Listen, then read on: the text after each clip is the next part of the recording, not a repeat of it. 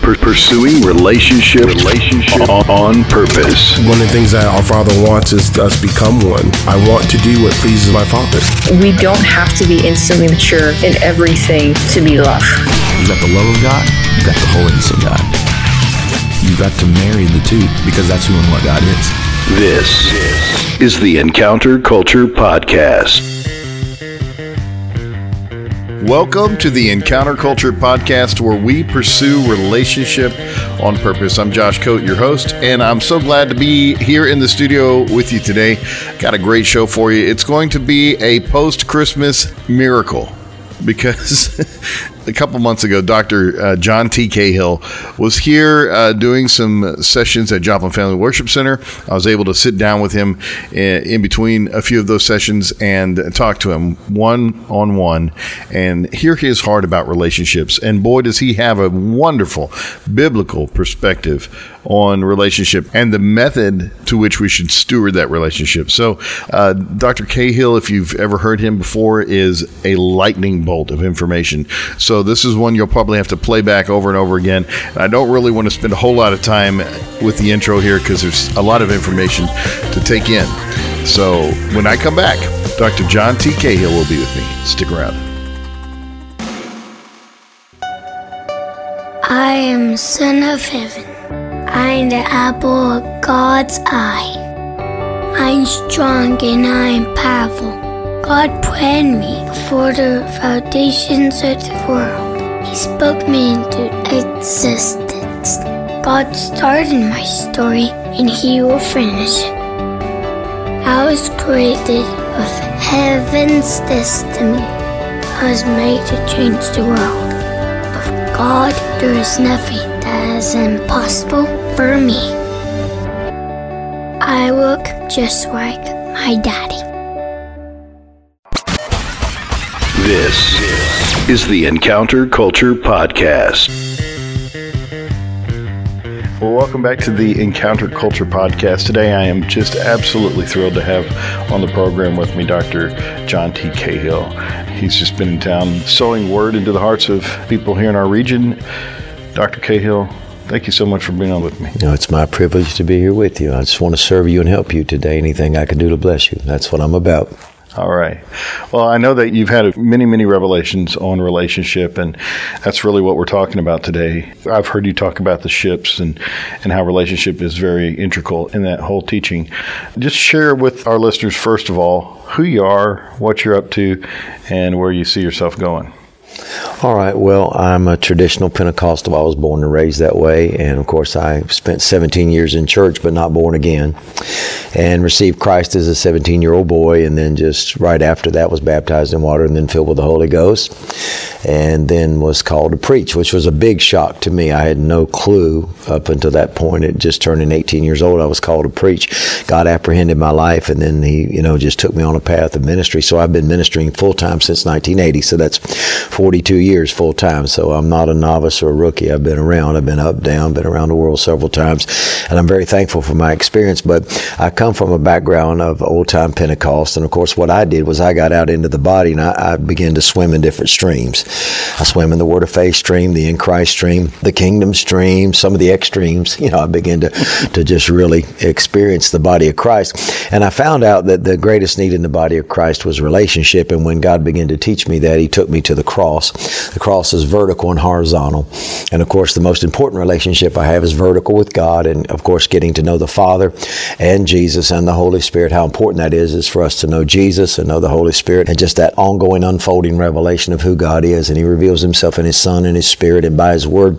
But then along the way, the horizontal aspect of the cross, the beam of the horizontal, and God began to connect me with some people. Relationships over the years, as you do this long enough, you realize the most valuable thing you have is your relationship with God and with one another. And it's all about the unity of the body of Christ. I'm all about the unity of the body of Christ. I feel very strongly that there's one body and one Lord and one faith and one baptism, one God, Father, one Spirit, and that we come together in the spirit of unity. Psalms 133, behold how good and pleasant it is that brethren dwell together in unity. And so I'm all about the unity of the body of Christ. And I've been able to transcend denominational lines, which is very unique. I've been able to go to just about every major denomination, sit with their leaders, teach and preach in most denominations, and, Baptist, Methodist. I've even preached some in Spirit-filled Catholic churches, places like that. So I've had an amazing opportunity to get out beyond my four walls. But I had to step out beyond the four walls to find relationship. And I find along the way, you're always meeting people that God will connect you to. And it's all about that connection that God does. It's what God did with Pastor Dan here at this church. God connected our hearts, and that's what's so important. Colossians 2 talks about God knit our hearts together. And of course, we know the scarlet thread of redemption in Rahab's house is what he uses to knit us together, and our hearts are being knit together. And you can't be joined to everybody, but along the way, God has joined me to some very unique people, very skilled people, godly people, great men and women of God. And I've been privileged to sit with some great men and women of God. And so relationship at this stage in my life has become much more precious than anything else, especially the ones that last, the relationships that last. That's what's so precious to me. Whenever you began to get this revelation of unity in the body, and that's really the heart of the Father, is restoring relationship. How practically has He done that in your own relationships? Well, of course, I started out with the Church of God in Cleveland, Tennessee, and found some great people there. And then as I began to traffic, every time you leave a group, to go out and say, well, I'm looking for something else, they always feel offended because they feel like every group I've ever been in feels like they're it. They have it all. And, of course, we all know that's not true. I've been in all the camps, and no one camp has it all. So you have some broken relationships and some hurt feelings and hard feelings, even though you were hungry and just moving on. And so along the time and along the years, I've always been able to watch God just restore things. And God is a restorative God, as you just talked about, God's relationship. That's the heart of the Father's relationship. And He's been able to restore and bring back some relationships over the years that have been very precious to me. So I've experienced that. I've experienced the pain of broken relationships, some of these things that didn't work out. I found Christians without integrity. I found some people I couldn't walk with, but along the way I've been knit to those people that are so precious, and God's even restored some of those relationships. So I'm very thankful for that. God's just awesome in how He works relationship. He's all about us knowing Him and knowing one another, and I am all about the body of Christ and us being one together in Christ. A lot of times we'll find people that we're walking alongside of. There's some that are givers. There's some that are takers. Yes, sir. And there are some that learn how to receive from one another. And I found in my own relationships that this is one of the greatest joys of learning how to receive from one another. We have to be able to lay down our lives for one another, give away our lives to each other without it being an investment, looking for a return on our investment, but just giving ourselves away freely without expecting anything in return. But whenever people want to give into us, or even just making yourself available to receive, have you found yourself in those positions as well? Absolutely. I found out in John 3:16, which we all know well, God so loved the world that He gave His only begotten Son, that whosoever believes in Him should not perish but have everlasting life. But then 1 John 3:16, oddly enough, 1 John 3:16 says, hereby we perceive the love of God, and that Jesus laid down His life for us. We ought to lay our life down one for another. And I found out that every time I lay my life down to help other people or lay my life down in the gospel, that God always gives it back to me. My motivation is always love, but my expectation is God, giving back to me. Whatever you lay down for the kingdom, that's your expectation. Your motivation is always love. Anything we do without motivated by love is going to fail. 1 Corinthians 13, the love chapter, talks about that very clearly. If I give my body to be burned and give, all my goods to feed the poor and have not love, it profits me nothing. But when we're motivated by love and we love people and we serve people, and Paul said, esteem others better than yourself. Paul said that, we are to esteem others better than ourselves. We're to walk in love, and we're to humble ourselves. And Paul said, I'm less than the least of all saints in Ephesians 3:8. So I take that posture. As far as I'm concerned, I'm less than the least of all saints. I want to be last. I liked it when I come in a line, like at a church and they're having fellowship dinner. I go to the back of the line. I don't want to be in the front. I like to take the back seat. I just feel more comfortable there because I feel like that's where God would have us be. So I've learned to even practice the art of laying my life down in small ways, like going to the back of the line to watch God give it back to me. And He's always multiplied it back. Everything I've ever given, He's raised it up and multiplied it back. And He's put me in some high places with prominent people that I never asked for, that I never sought, that I never desired. And I just ended up there. Just some way God has a supernatural way to do that. So yes, I absolutely think that as we lay our life down, we're motivated by love. We have expectation, but God will fulfill that expectation in ways we can't even imagine. He just connects us to people. And sometimes those relationships are beyond what we can ask or think. It's amazing how God can do that. that. It is. You mentioned preferring one another, and you also mentioned, you quoted from Ephesians 4, talking about being of one body, one spirit, one baptism.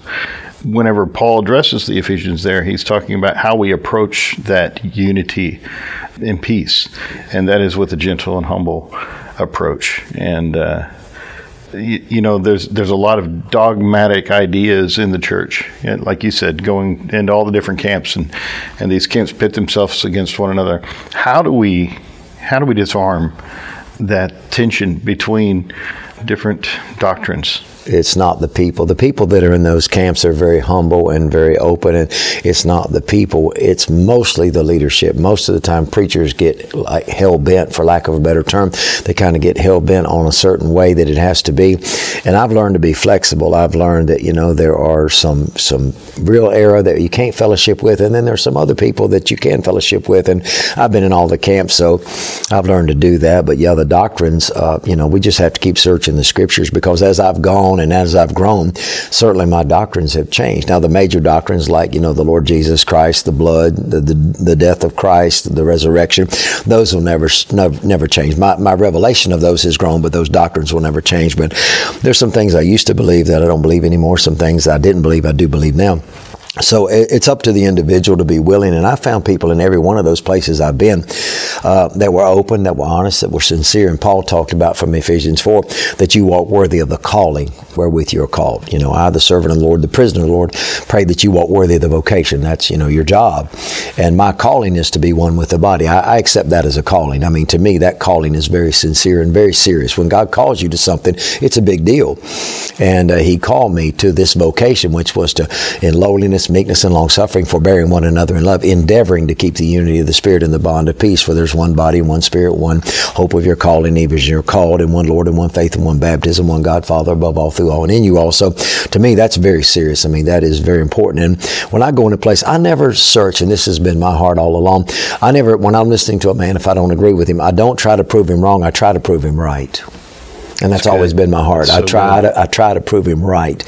I'm not out to hurt anybody. I don't want to hurt anybody. We got enough people in the church hurting one another. I don't want to do that. So if you're trying to help me with something, and I try to listen to you and try to prove you right, and if I can't, I'm still going to love you. I won't call men's names from the pulpit. I don't believe in that. Some of the doctrines I will attack, but I don't attack the men, because if they are in Christ, then they are my brothers, even though we don't agree. And I think a lot of times some people just come in a spirit of argument. Some people would rather fight than switch. Right.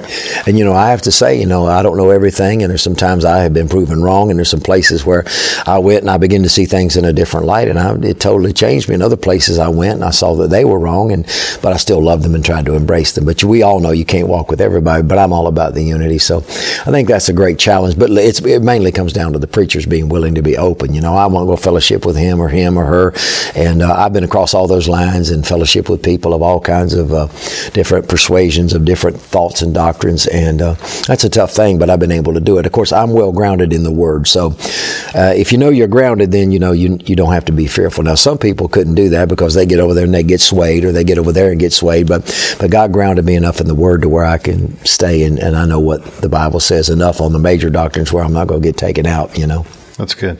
Yeah. Since you've got the call to unity, you've got that burning in your heart, what are some of the practical things you're doing back home in South Carolina to steward that? Well, one of the most unique things about South Carolina, where I am and what we're doing is, first of all, we are, South Carolina is still there's still the rebel flag issue. There's still over the Capitol issue. So there has been a lot of prejudice in South Carolina, and my community is black and white, and our church is reflective of that, which is a huge deal for us to be, I've got more blacks in my church than I do white, and that's crossing lines, and I'm actually very well accepted and respected in the black community, and I cross those lines. And so by doing that, in that way, I've learned a lot about culture. And, sometimes it's hard to mix culture in church, but we've been able to bring the cultures together and be able to minister to people that way.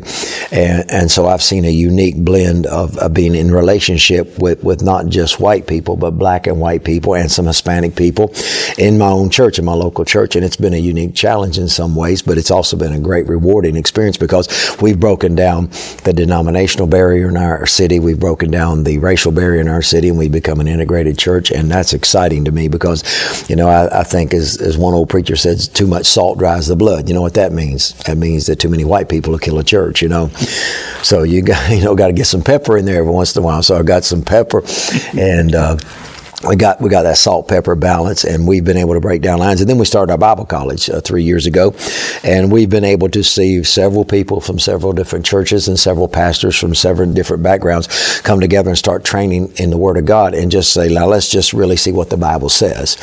And they trusted me enough out of their respect for me for what they've known over 27 years in that community to come and to let me begin to share with them and teach them. And we're really seeing a real integration of the body of Christ that way through the school.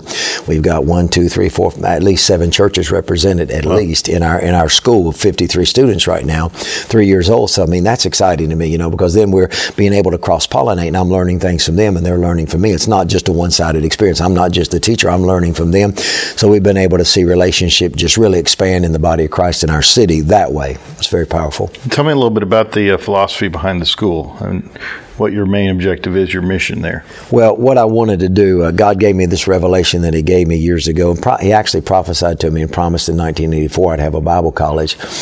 And of course, I know we didn't start till 2020, so that's a mighty long time coming. That was 36 long years of walking down a prophecy and trying to do it myself 3 times and having it slammed in my face, and just shut down. So God did this time. Right in the middle of COVID, He says, let's start a Bible college. And I said, it's not a good time. And God said, I didn't ask you what time it was. It's a good time. Let's do it. So we did it. But the philosophy is that God commissioned me. My commission for ministry was to go and teach and tell my people to examine in depth and in detail what I've done for them, what I've given to them in the person and work of my Son. Tell them to examine until they can embrace till they experience until they can express till they enjoy the fullness of what I am in the earth. And that's what He told me to do. That's my commission. That's one more time.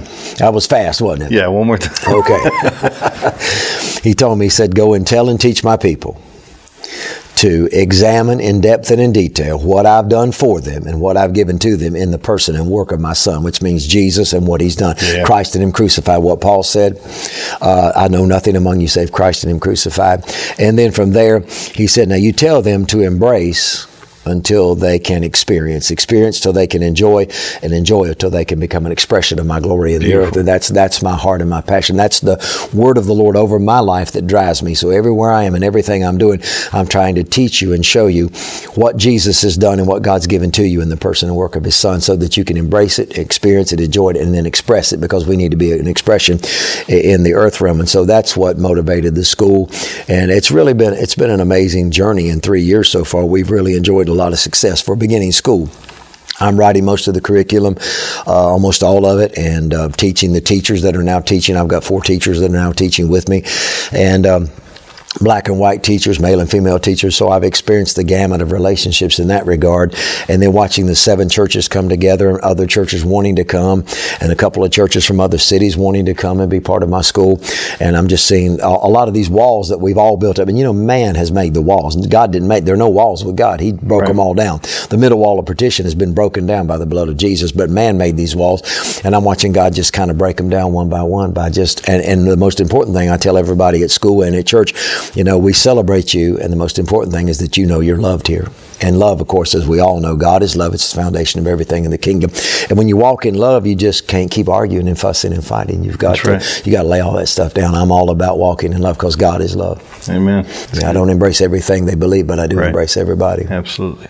Now, you say you've overcome different denominational barriers and racial barriers and cultural barriers, man-made cultures, like you're talking about, calling them up higher to a spiritual culture, a kingdom culture. Yes. You're doing most of the curriculum there. A lot of that is based in revelation that you've had that you teach on quite often. And I know we have just a few minutes to finish up.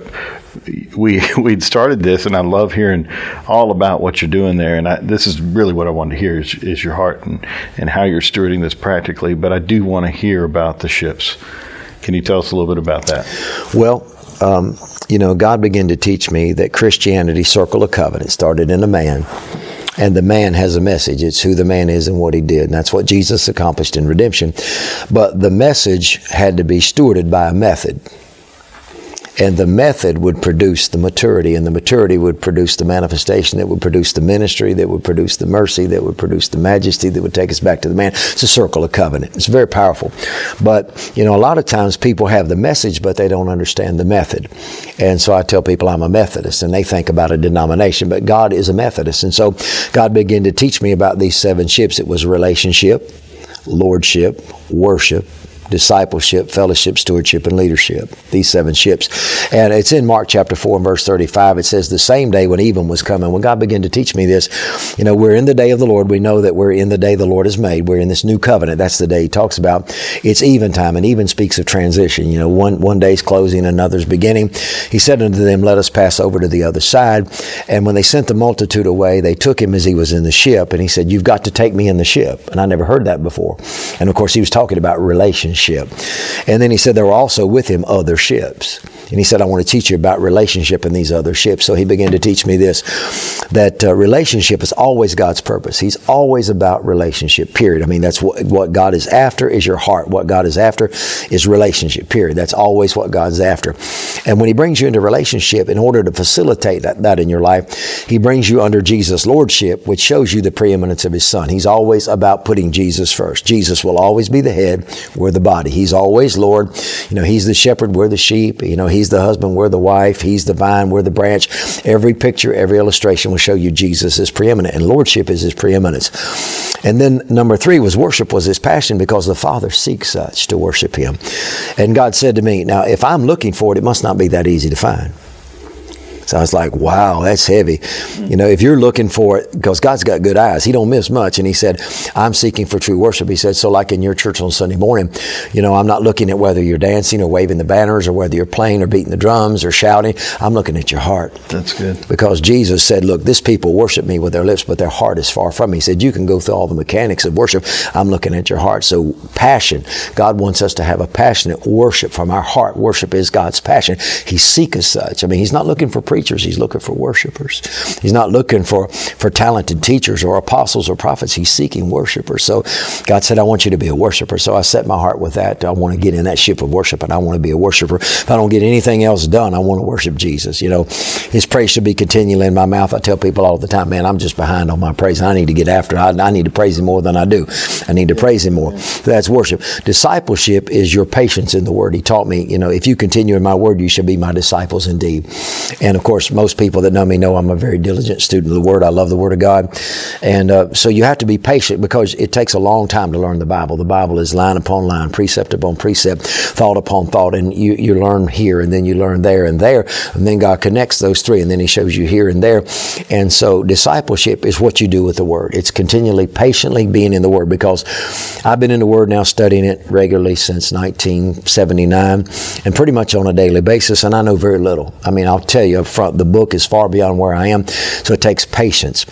And then the next ship was fellowship, and God told me, he said, fellowship is my people, and you've got to learn to walk with my people, because the way you know God, there's 3 ways we all know God, and there's no other way to know him. You know him through the Word, you know him by the Holy Spirit, and then you know him in his people. You see, like in Pastor Dan, we would see Pastor Dan as the, Christ the pastor. We'd see him. And in other people, like in you, when I see you lead worship, it's Christ the worshiper. I see Christ the worshiper. That's another revelation of who Jesus is. And in me, you'll hear Christ the apostolic voice of laying foundation and government. And so Christ the deacon, some of these men that served here this weekend at our church here this week, you see Christ the servant. You see Christ the lover, Christ the giver. You can just see Christ the joy. And that's fellowship, because what you need is housed in somebody. What do you have in your house? And the treasure is in the earthen vessels. And when I look at people, fellowship is so important. That's why we don't need to break fellowship, because in the book of Proverbs 30, the Bible talks about the locusts.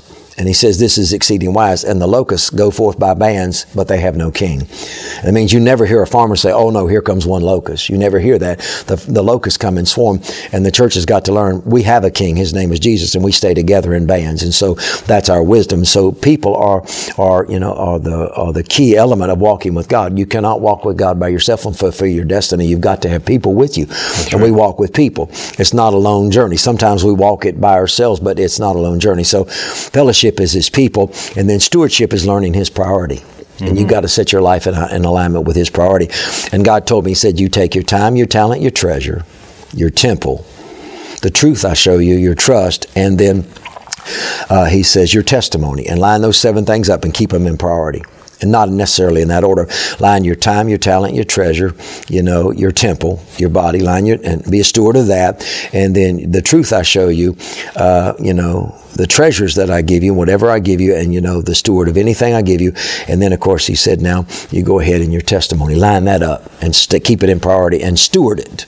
I steward my testimony. That's why wherever I go, I've been healed of a pancreatitis and my pancreas being destroyed. And I tell people that everywhere I go. I tell doctors, I don't care who it is, I tell them what God did for my pancreas. I steward my testimony.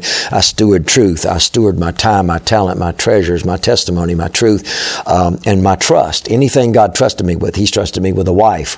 I've got grandchildren. I've got a church. I've got a school. Those are my trusts. So that's the priority of God. And leadership was God's provision. And God told me, He said, I gave my people leaders because I want them to go somewhere. The reason you have a leader is because you're going somewhere. And He told me you can't follow a parked car. No, you can't go anywhere following a parked car. So I have to follow leaders. And leadership was His provision. We're led by the Holy Spirit. We're led by the hand of the apostle, prophet, evangelist, pastor, teacher. We're led by the heart, and we're led in the house of God. So just an awesome thing.